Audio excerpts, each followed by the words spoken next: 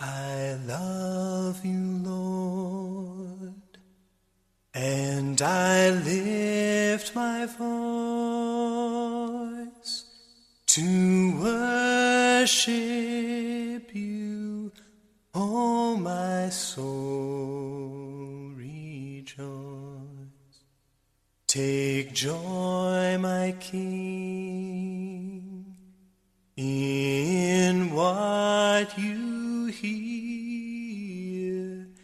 and may it be a sweet, sweet sound in your ear.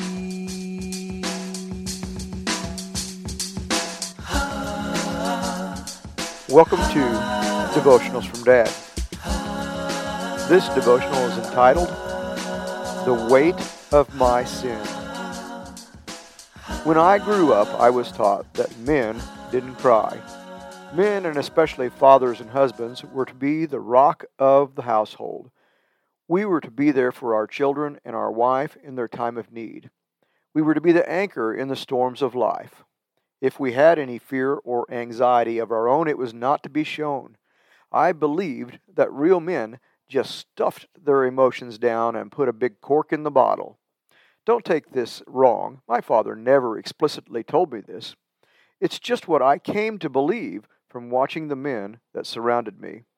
They always seemed to have it all together. There were no storms in life they couldn't withstand. So I have become very good at stuffing my emotions down and keeping them all inside. No one really needs to know what's going on inside my head. Besides, if I told my wife and my mother all the things that I worried about, then they would be upset as well. And in my point of view, men were to be the problem solvers, not the problem makers. Well, recently, my emotions got the best of me. I work as a civilian vehicle inspector for the patrol. I've applied for the position of commercial vehicle officer. If I am selected for this position, I would become a commissioned officer of the state. One step of the process is a polygraph, a lie detector test. I have never been through this process before, so I had no idea what to expect. The person administering the test began by showing me a sequence of numbers. In the middle of the sequence was a missing number.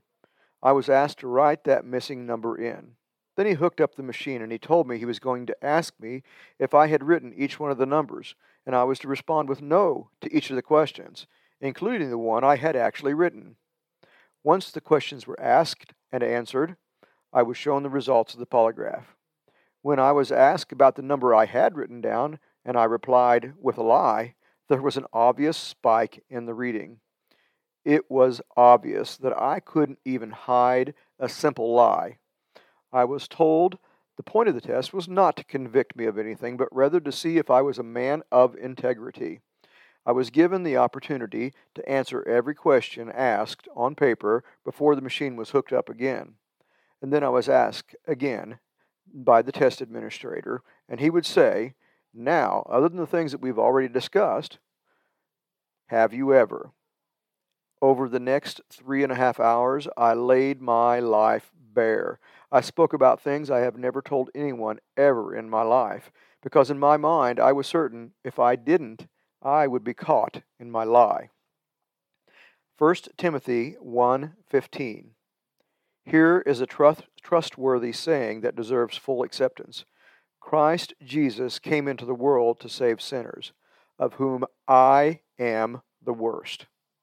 When I left the room, I felt like the scum of the earth, the worst sinner ever.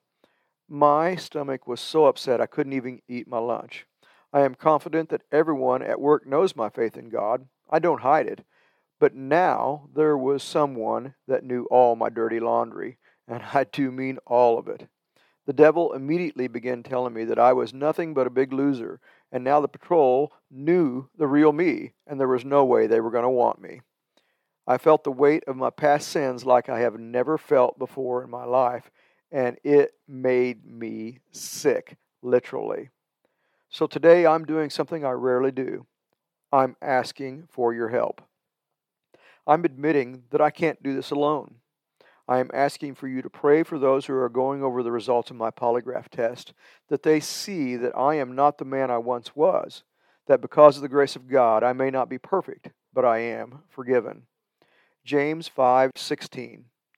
Therefore confess your sins to each other and pray for each other so that you may be healed. The prayer of a righteous person is powerful and effective. I know that God will provide for all my needs, but right now, the devil is in my head telling me that I'm a big loser and that I will never again be seen as a good person, let alone a godly person. Take joy, my King, in what you hear. May it be a sweet, sweet sound in your ear. It is my sincere hope that something in this devotional touched your heart. I hope that somehow you found some tidbit of wisdom that you can treasure in your heart. More importantly, I hope that you share this with someone that needs to know Jesus Christ as their personal Savior. Love you, Dad.